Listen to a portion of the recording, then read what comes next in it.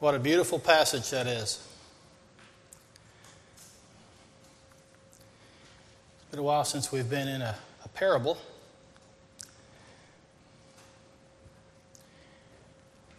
Jesus often spoke in parables. You see them throughout the Gospels.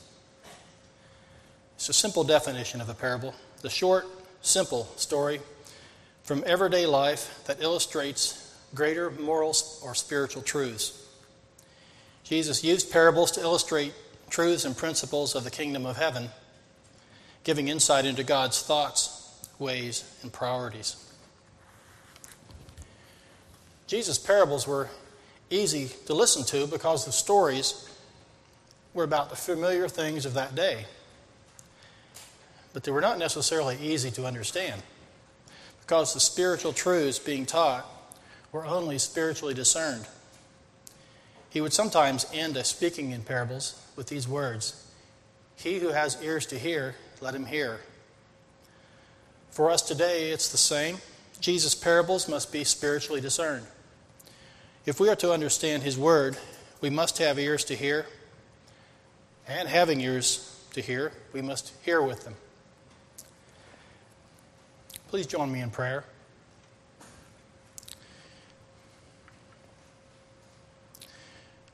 Lord Jesus, You are the one through whom grace and truth came. I pray that You would impart grace to us now as we open Your Word, desiring to hear and understand Your truth. It is Your Spirit that gives understanding. It is Your Spirit that gives life.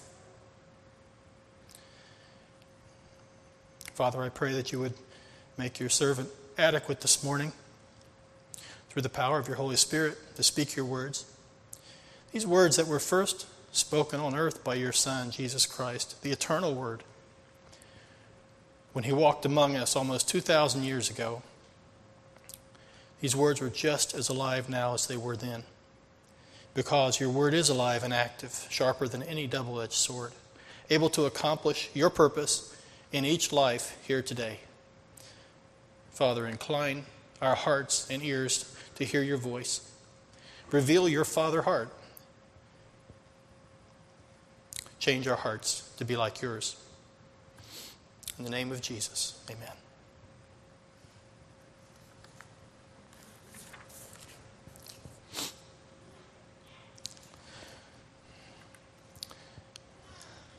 There are two important characteristics of Jesus' parables. Our text this morning is found in Luke, verses 11 through 32, often known as the parable of the prodigal son. But before we begin looking at this text, please turn back with me to Matthew, chapter 13.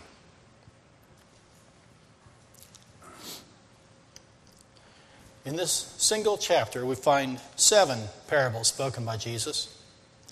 The parable of the sower, the parable of the wheat and tares, the parable of the mustard seed, the parable of the leaven, the parable of the hidden treasure, and the parable of the pearl of great price, and the parable of the dragnet.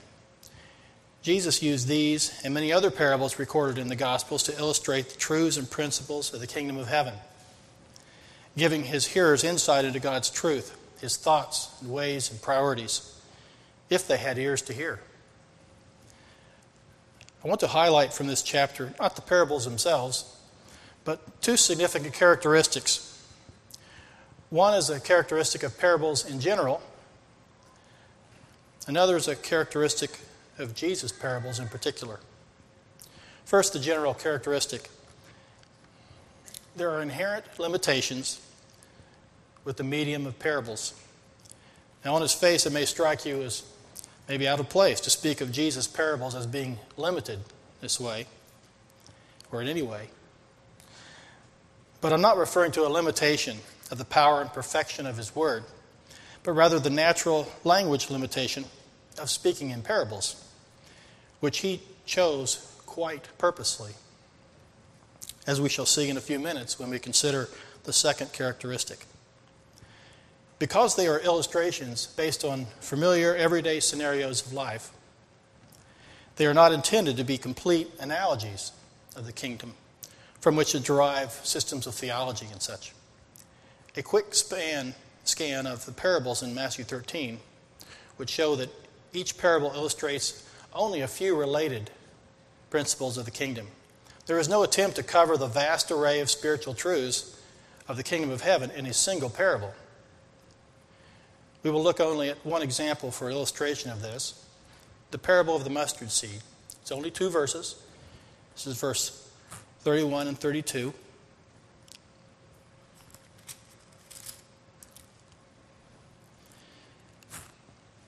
Another parable he put forth to them, saying, "The kingdom of heaven is like a mustard seed, which a man took and sowed in his field, which indeed is the least of all the seeds. But when it is grown, it is greater than the herbs and becomes a tree, so that the birds of the air come and nest in its branches." This parable illustrates a few things. It illustrates the principle of life, the life of God, in one who has received the word of life. Some specific things that we might note are that what really matters is the life that is in the seed, not the size of the seed. We also note that growth will result when the seed of his life takes root. And that as we abide in him and his word abides in us, there is eventually a level of maturity that visibly demonstrates the Lord's life and power and purpose in us. And that maturity also results in us being a source of blessing to others. Those are some things we can draw from that parable. They're wonderful truths to consider and rejoice in, and there may be others. But nevertheless, this parable is not intended to be a comprehensive, detailed picture of the kingdom of heaven. There are many aspects of the kingdom of God that are not found in this parable. For example, the principle of selling all that we once held dear in order to obtain that which is truly worth everything else. A principle that is illustrated in some of the other parables in this chapter. Also, some things that are mentioned in this parable, for example, the birds which nest in the branches, are not intended to be viewed as major themes or mysterious symbols. In fact, in the parable of the sower, earlier in the chapter, the birds illustrate a very different principle, the work of Satan, to quickly steal away the word of God from the hearts of those who have heard it, to keep them from believing and being saved. Therefore, we would be wise to take note of this natural limitation of the medium of parables, again, purposely chosen by the Lord, and take care to understand with ears to hear the particular truths a parable is intended to illustrate.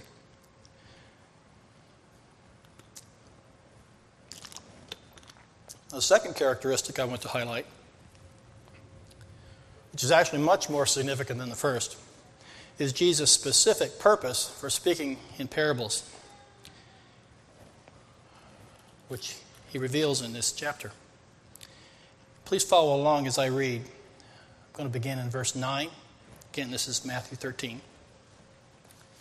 Right after he finishes speaking the parable of the sower, he ends it really with, "He who has ears to hear, let him hear." And the disciples came and said to him, "Why do you speak to them in parables?" And he answered and said to them, "Because it has been given to you to know the mysteries of the kingdom of heaven, but to them it has not been given. For whoever has, to him will more be given, and he will have abundance. But whoever does not have, even what he has will be taken away from him. Therefore I speak to them in parables, because seeing they do not see, and hearing they do not hear, nor do they understand. And in them the prophecy of Isaiah is fulfilled, which says, Hearing you will hear and shall not understand, and seeing you will see and not perceive. For the hearts of this people have grown dull. Their ears are hard of hearing, and their eyes they have closed, lest they should see with their eyes and hear with their ears, lest they should understand with their hearts and turn, so that I should heal them. But blessed are your eyes, for they see, and your ears, for they hear. For assuredly I say to you that many prophets and righteous men desired to see what you see and did not see it, and to hear what you hear and did not hear it." So this illustrates that Jesus had a dual purpose for speaking in parables. We could summarize it this way. One, to enlighten the poor in spirit, to reveal to them the mysteries of the kingdom of heaven, which were previously hidden, to call and teach them to seek first the kingdom of God and his righteousness. And then two, to expose the proud in spirit, who trusted in their own righteousness, whose hearts had grown dull, whose ears were hard of hearing, who were blind, yet claimed to see. The poor in spirit, who hungered and thirsted for his righteousness, who humbly acknowledged their spiritual blindness and their need of the great physician, were healed of their sickness of soul and received sight to see the kingdom of God. The more they hungered and sought to understand, the more light they received. The proud in spirit, who were blind because they had closed their eyes to what they had seen and were unwilling to admit their blindness. They were left in their self-righteousness. Now they were further responsible for what they had heard, judged by their refusal to come to the light because their deeds were evil. Now they were in greater darkness. What little they had was about to be taken away. This is the Lord's dual purpose in speaking in parables. God's ways are sometimes a mystery to us, especially when it comes to him judging a people and seeming to abandon them to their own darkness and damnation. But we should be clear about God's heart and character, where he is clear about himself and his word. I want to give some examples here. Ezekiel 33:11 illustrates the fact that he takes no pleasure in the death of the wicked.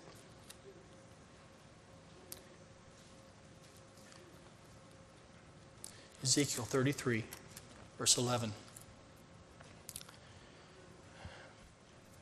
Say to them, "As I live, says the Lord God, I have no pleasure in the death of the wicked, but that the wicked turn from his way and live."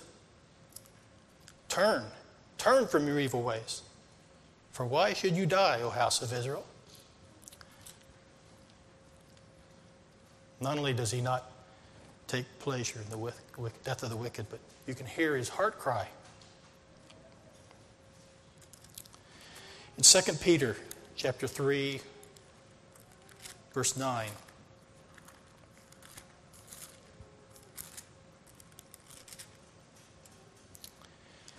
we find that he is patient, not desiring that any would perish, but that all would come to repentance. I read verse 8 as well. "But beloved, do not forget this one thing, that with the Lord 1 day is 1,000 years, and 1,000 years is 1 day. For the Lord is not slack concerning his promise, as some count slackness, but is long-suffering toward us, not willing that any should perish, but that all should come to repentance." I want to add here, too, that this is one of the verses that some would try to take in the direction of universalism. All would be saved. And yet in this very letter, 2 Peter, if we look at chapter 2, verse 1, "But there were also false prophets among the people, even as there will be false prophets among you, who will secretly bring destructive heresies, even denying the Lord who bought them, and bring on themselves swift destruction." In verse 12 and 13, "But these, like natural brute beasts made to be caught and destroyed, speak evil of the things they do not understand, and will utterly perish in their own corruption, and will receive the wages of unrighteousness." So as you can see, that's the scripture, verse 9 of chapter 3, is not to be taken that way. Another way he's revealed his heart. His judgments are righteous, and he carries them out with perfect wisdom and justice. And as we saw implicit there in 2 Peter 3, verse 9, with perfect timing as well. In Deuteronomy chapter 32, probably a familiar verse, chapter 32, verse 4. This is one of the verses in the song that Moses saying to Israel after his long discourse. He is the rock. His work is perfect, for all his ways are justice. A God of truth and without injustice. Righteous and upright is he. There is no unrighteousness in him. So even for the proud in spirit, the Lord Jesus in his day was long-suffering and compassionate, just as he was with the nation of Israel in the days of Moses. He was continually calling them, for any who had ears to hear, to humble themselves and return, to become poor in spirit, to recognize their need of the great physician, to come to him to be healed of their spiritual blindness and be restored to right relationship to the Father. Let this sobering passage summarize this truth of Jesus' dual purpose in John, Gospel of John, chapter 9, verse 39 to 41. This was after Jesus had healed the man born blind, and he had been put out of the synagogue by the leaders. Jesus finds him and lets him know who he is. One of the places, by the way, when he quite clearly declared himself to be Son of God, face to face with the man that used to be blind. And he said, verse 38, after Jesus tells him that, Lord, I believe, and he worshiped him. And verse 39, and Jesus said, for judgment I have come into this world, that those who do not see may see, and that those who see may be made blind. Then some of the Pharisees who were with him heard these words and said to him, are we blind also? What an odd question. Jesus said to them, if you were blind, you would have no sin. But now you say, we see, therefore your sin remains.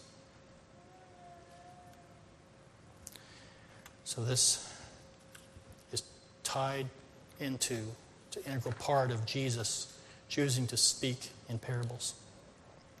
So recognizing then the Lord's dual purpose for speaking in parables and also bearing in mind their natural limitations, we should avoid reading between the lines or interpreting or stretching a parable to make it illustrate more than what the text actually supports, so that we do not water down or misrepresent or miss altogether the main point and purpose. We need to carefully consider and understand the particular truths a parable is intended to illustrate, and we need to have ears to hear.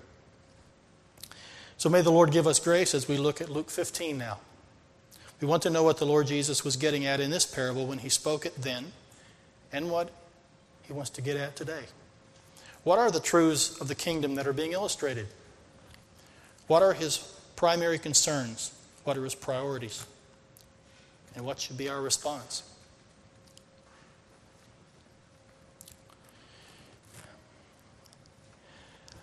I really believe that this parable that we mark it as beginning in verse 11 is really integral to the parables that precede it. The whole chapter really needs to be seen. And of course, we read the whole chapter, but I want to touch on that again. I want to start with verse 1. Read the first 3 verses here. Then all the tax collectors and the sinners drew near to him to hear him. And the Pharisees and scribes complained, saying, this man receives sinners and eats with them. Doesn't that sound familiar? 2 weeks ago we were in Mark 2 after Levi was called and then had a celebration for all his friends, which happened to be tax collectors and sinners. And as you know, Jesus is a friend of sinners. He had no problem with that. But the Pharisees and the scribes did. And they said virtually the same thing then. And so Jesus' answer was not heard. They didn't have ears to hear. And we don't find out at the end of this chapter whether they had any ears to hear, any of them, this time. But that's the issue, isn't it? We need to have ears to hear. But because the tax collectors and sinners drew near to him, and because the scribes and Pharisees were complaining. This was not simply, I seriously doubt that they were complaining privately to Jesus. That was not their way. It was purposely, pointedly to degrade tax collectors and sinners. They didn't want to regard them as brothers in Israel. And then verse 3 says, so, because of this, Jesus spoke this parable to them. Note he says this parable. I believe that this is like all one parable here.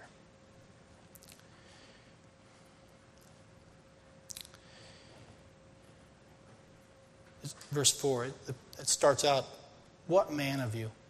And we've read this, I'm not going to read all this again, but just take note how it begins. It begins with what man of you, and it ends with, there will be more joy in heaven over one sinner who repents than over 99 just persons who need no repentance. He immediately follows it up with the parable of the lost coin, which begins, or what woman? Jesus is covering two common, everyday situations.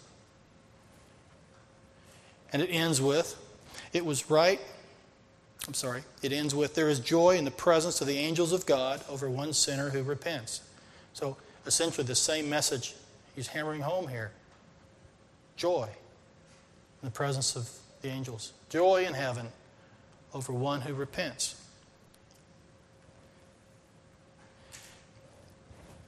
The tax collectors and sinners drawing near to him, why are they doing that?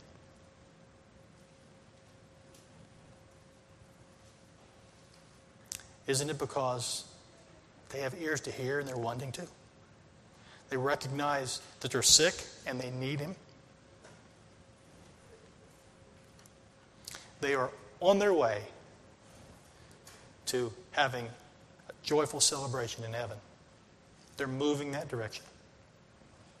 Some of them may have already had hearts of faith. We're not given insight into that. But this is what causes Jesus to speak so strongly and teach so strongly about this. The Pharisees ridiculing them when they ought to be joyful that they are moving toward God. Then in verse 11, the passage for this morning, he immediately follows up those other two parables with this, which happens to be the longest parable recorded in the Gospels, by the way. I don't know how significant that is, but I do know that this parable touches on the heart of God as these previous two do. It begins with a certain man had two sons. So, in a sense, it begins with a certain father. And it ends with that father saying, it was right. Really, it's a better translation. It was necessary. That's really what the word is, the meaning there. It was necessary that we should make merry, that we should celebrate and be glad. For your brother was dead and is alive again, and was lost and is found. So it seems that these three parables then are three thrusts of the same sword by one shepherd. The first two parables are geared to different audiences. First to men and the second one to women. But other than that, the two parables are quite similar. Both are short and to the point. Both have conclusions that directly apply to the intended truth to be taught. The same truth, that there is joy in heaven over one sinner who repents. Then the third parable seems to take on the same main theme, but another related theme toward the end appears. But the format is very different because this is a fairly detailed narrative. It's unusual compared to most parables. So for now, we can see three major themes have taken shape. One who was lost. Now in this parable we'll be looking at now, the verses 11 through 32. It's not just a lost sheep or a lost coin, but it's a lost son. One of two sons. This is a very pointed parable speaking toward the Pharisees, one that would consider himself a religious person and committed to God, versus these nasty old tax collectors. So the major themes are the lost son, the father's heart of compassion for the lost son, and the father's joy over the return of the lost son. At this point, I would like to make a change to the typical title given to this parable.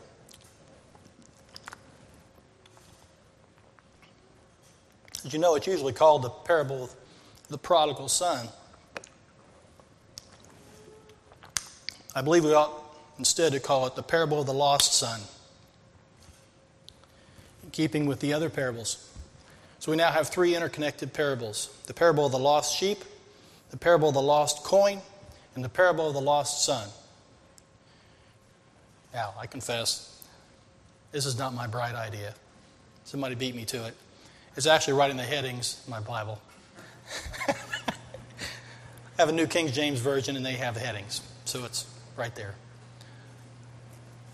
But I immediately agreed, especially when you consider some things that we'll take note of as we move along.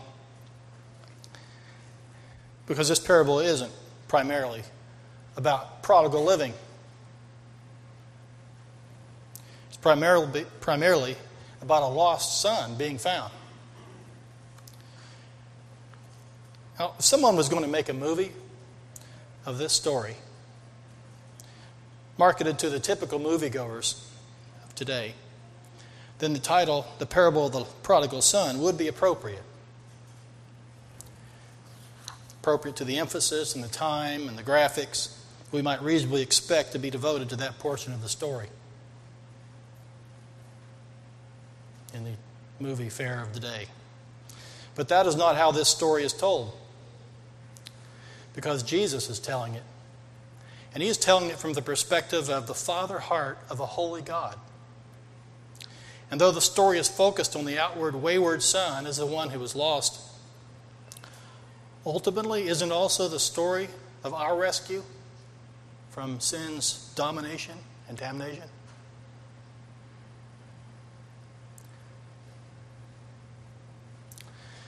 Brothers and sisters, may we never forget where we have come from and treat lightly our great salvation.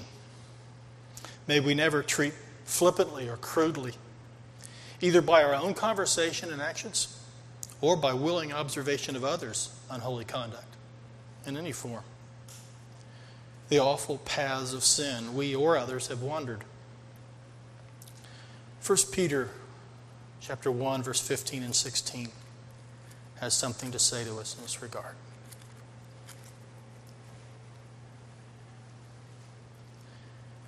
But as he who called you is holy, you also be holy in all your conduct, because it is written, "Be holy, for I am holy."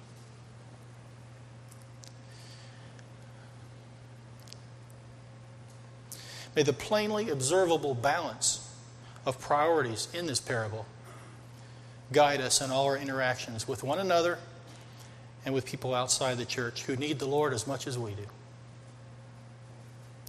So as we move along, take note, please, of the balance, of how much time and emphasis and detail is given to the different aspects in this parable. It's really instructive for us.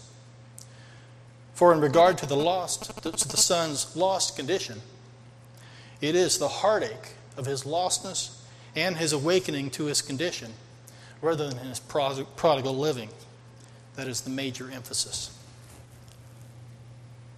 And considering the emphasis on the lost in all three of these parables, and the fact that the parables are Jesus' response to the Pharisees and the scribes' complaints about him welcoming the tax collectors and the sinners, doesn't it seem that he intends for the tax collector or sinner to be seen as the lost son and the Pharisee as the older son in this parable?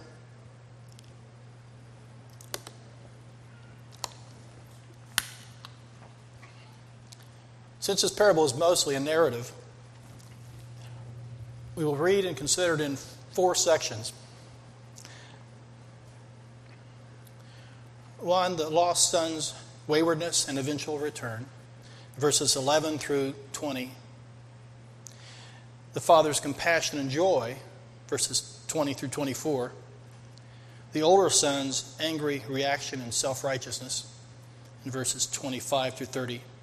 And the father's response, verses 31-32. So beginning at verse 11, I'm going to read down through 20, first part of 20. Then he said, a certain man had 2 sons, and the younger of them said to his father, Father, give me the portion of goods that falls to me. So he divided to them his livelihood. And not many days after, the younger son gathered all together, journeyed to a far country, and there wasted his possessions with prodigal living. That's it. That's all the detail we get on the prodigal living. But when he had spent all, there arose a severe famine in that land, and he began to be in want. Then he went and joined himself to a citizen of that country, and he sent him into his fields to feed swine. And he would gladly have filled his stomach with the pods that the swine ate, and no one was giving him anything. But when he came to himself, he said, how many of my father's hired servants have bread enough to spare, and I perish with hunger? I will arise and go to my father, and I will say to him, Father, I have sinned against heaven and before you, and I am no longer worthy to be called your son. Make me like one of your hired servants. And he arose and came to his father. It seems that he did this immediately. So, in this passage, it moves quickly. The son demands his inheritance. Verse 12. This would likely have been 1/3 of the estate. The typical practice then was the oldest son got double portion. He packs up and leaves with it. Verse 13. And in verse 13, he enjoys his prodigal living for a season. And then the bottom drops out. He's in severe want, the famine in the land. Finally, in verses 17 through 19, he comes to his senses. And he begins to contrast his miserable condition to the lowliest servant at his home.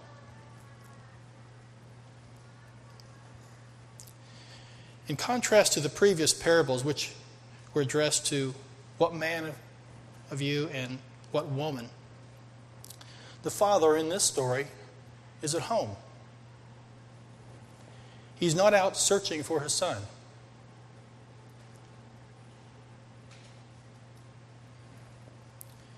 But isn't there an unseen Father in heaven? Seated on his throne, everything under control.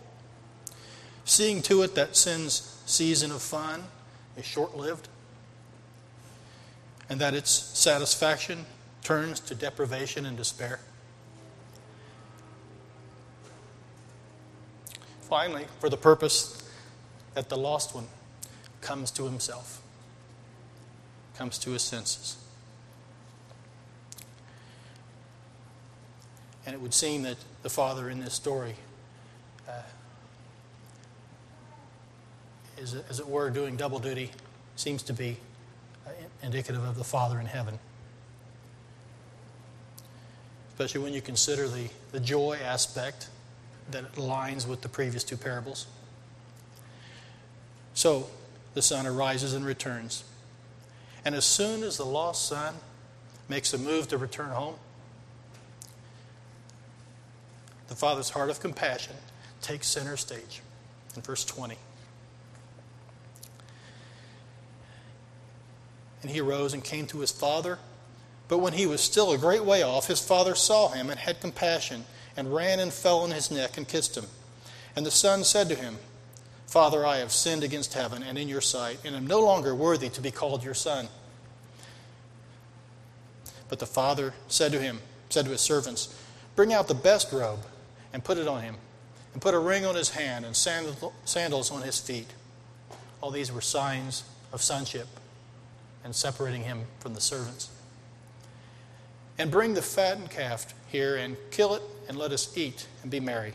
For this my son was dead and is alive again. He was lost and is found. And they began to be merry.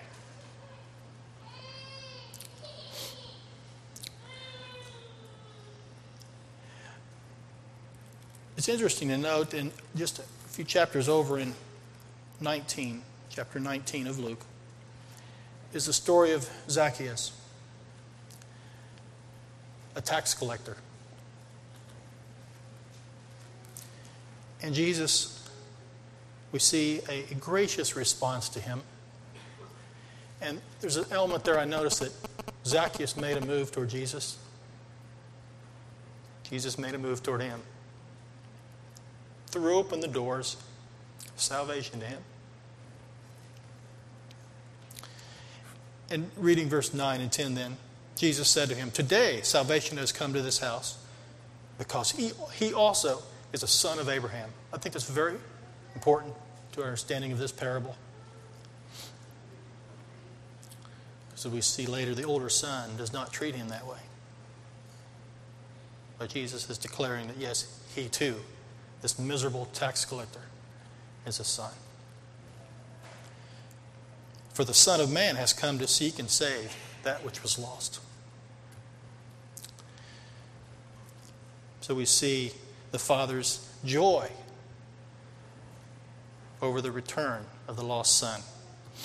And then a sad response from the older son. Verse 25. Now, his older son was in the field, and as he came and drew near to the house, he heard music and dancing. So he called one of the servants and asked what these things meant. And he said to him, your brother has come because he has received him safe and sound. Your father has killed the fatted calf. But he was angry and would not go in. Therefore his father came out and pleaded with him. So he answered and said to his father. This translation says, lo, these many years I have been serving you. I think I noticed in the translation that Bud was reading. I think that's a lot more indicative of the tone and attitude, look. He was addressing his father that way. Look, these many years I have been serving you. That word serving, it's related to the Greek word you might be familiar with, doulos. It's a form of that. You've been slaving. That's how he's saying, I've been slaving for you. I never transgressed your commandment at any time, and yet you never gave me a young goat that I might make merry with my friends. But as soon as this son of yours, not this brother of mine, this son of yours, who has devoured your livelihood with harlots, you killed the fatted calf for him. Besides whatever else we could say there, did he know that? He went into a far country and squandered his wealth. Did he know that? Maybe word had gotten back through the grapevine. Is that reliable? His whole attitude was one of just full of self-righteousness. He had been faithfully slaving. He had never transgressed a commandment at any time. Kind of doubt that. Especially given the way he just addressed his father.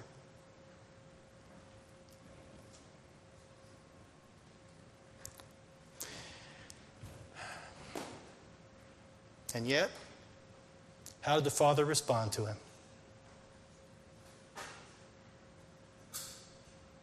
Graciously. Just like he responded to the lost son that came home, except for there's no joy.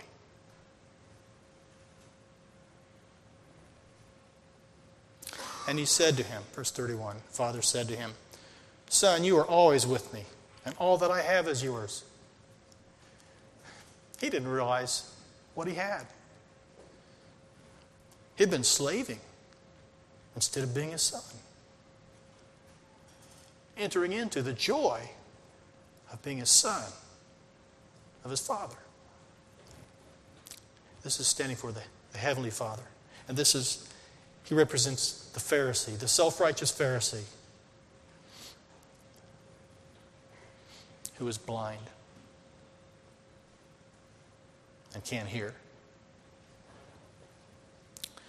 The Father said it was right, it was necessary that we should make merry and be glad.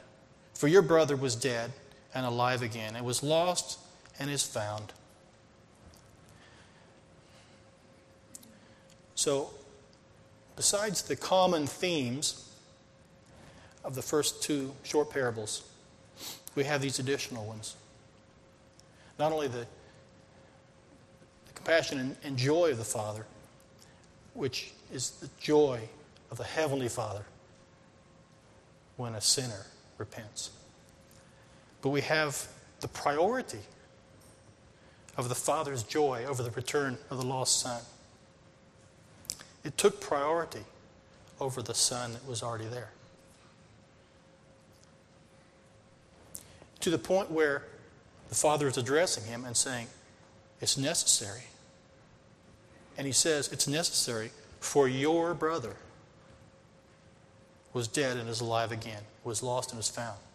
It's necessary for the one that is already at home to rejoice with the Heavenly Father. That's one of the lessons of this parable, I believe.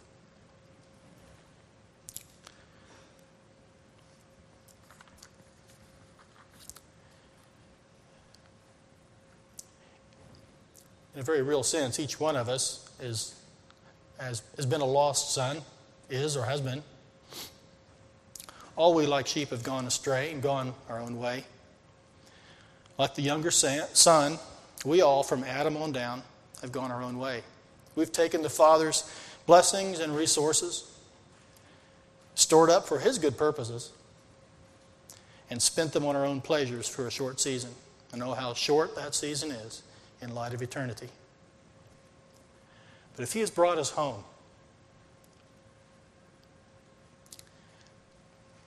we need to not lose the preciousness of what has been accomplished in bringing us home, and be ready to fully enter in to another coming home. Surely this would also affect how we view others who need the Lord. If we recognize how much joy it gives the Father in heaven, we ought to take that on.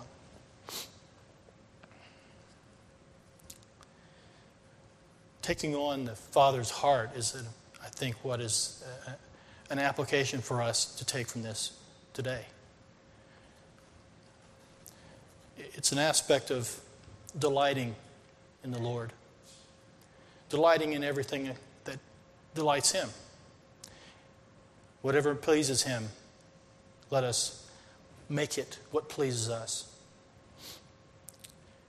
And whatever we need to cut off, let us do it. Something another connection I want to point out we see in the older son. When we consider how much time we spent recently in Jonah, did you make that connection as we were reading that?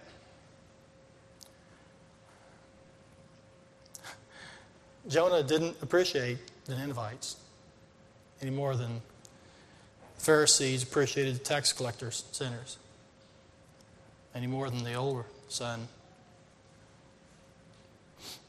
appreciated the son of the father that he was unwilling to call his brother. And yet, God was merciful to the Ninevites and then continued to work with Jonah to correct him, to teach him. And we see just a glimpse of that here. The parable ends. But if you can imagine that the father is going to continue to work on that older son if he is willing to hear. So we need to take care that we have an ear to hear. What do you do if you think you don't have an ear to hear?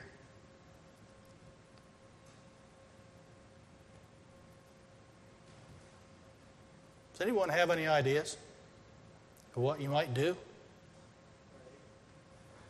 Pray. That would be a good step. And I want to make this connection here to verse 1. All the tax collectors and sinners drew near to him to hear him. It's a real good first step. And there's a prayer that would come with that, yes. But draw near. Does our Heavenly Father want us to have ears to hear? Does He want us to see?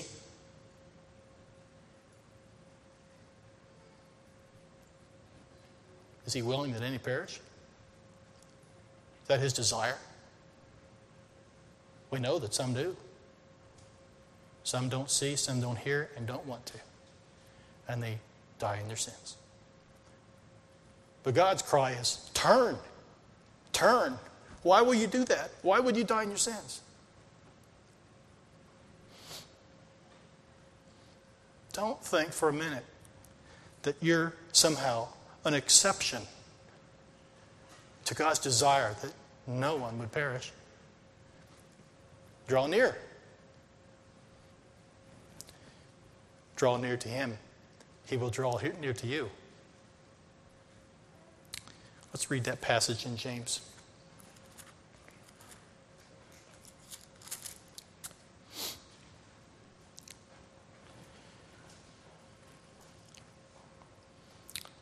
Chapter 4, beginning of verse 5. Or do you think that the Scripture says in vain, the Spirit who dwells in us yearns jealously? But He gives more grace. Therefore, He says, God resists the proud, but gives grace to the humble. Therefore, submit to God. Resist the devil, and he will flee from you. Draw near to God, and He will draw near to you. Cleanse your hands, you sinners. Purify your hearts, you double-minded.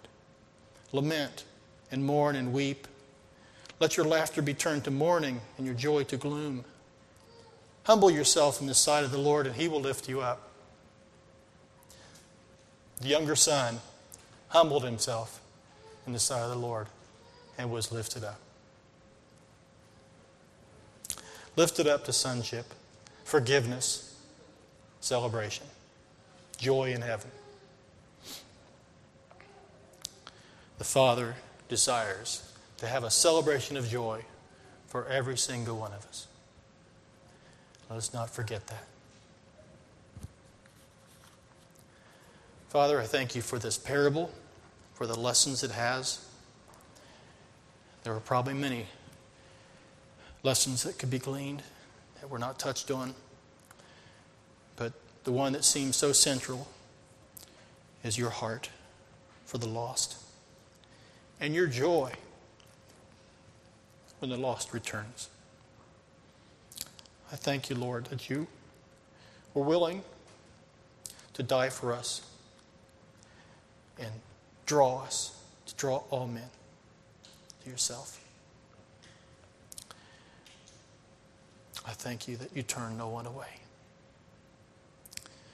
We'll give You praise, Lord, because of Your graciousness, Your great love with which You loved us.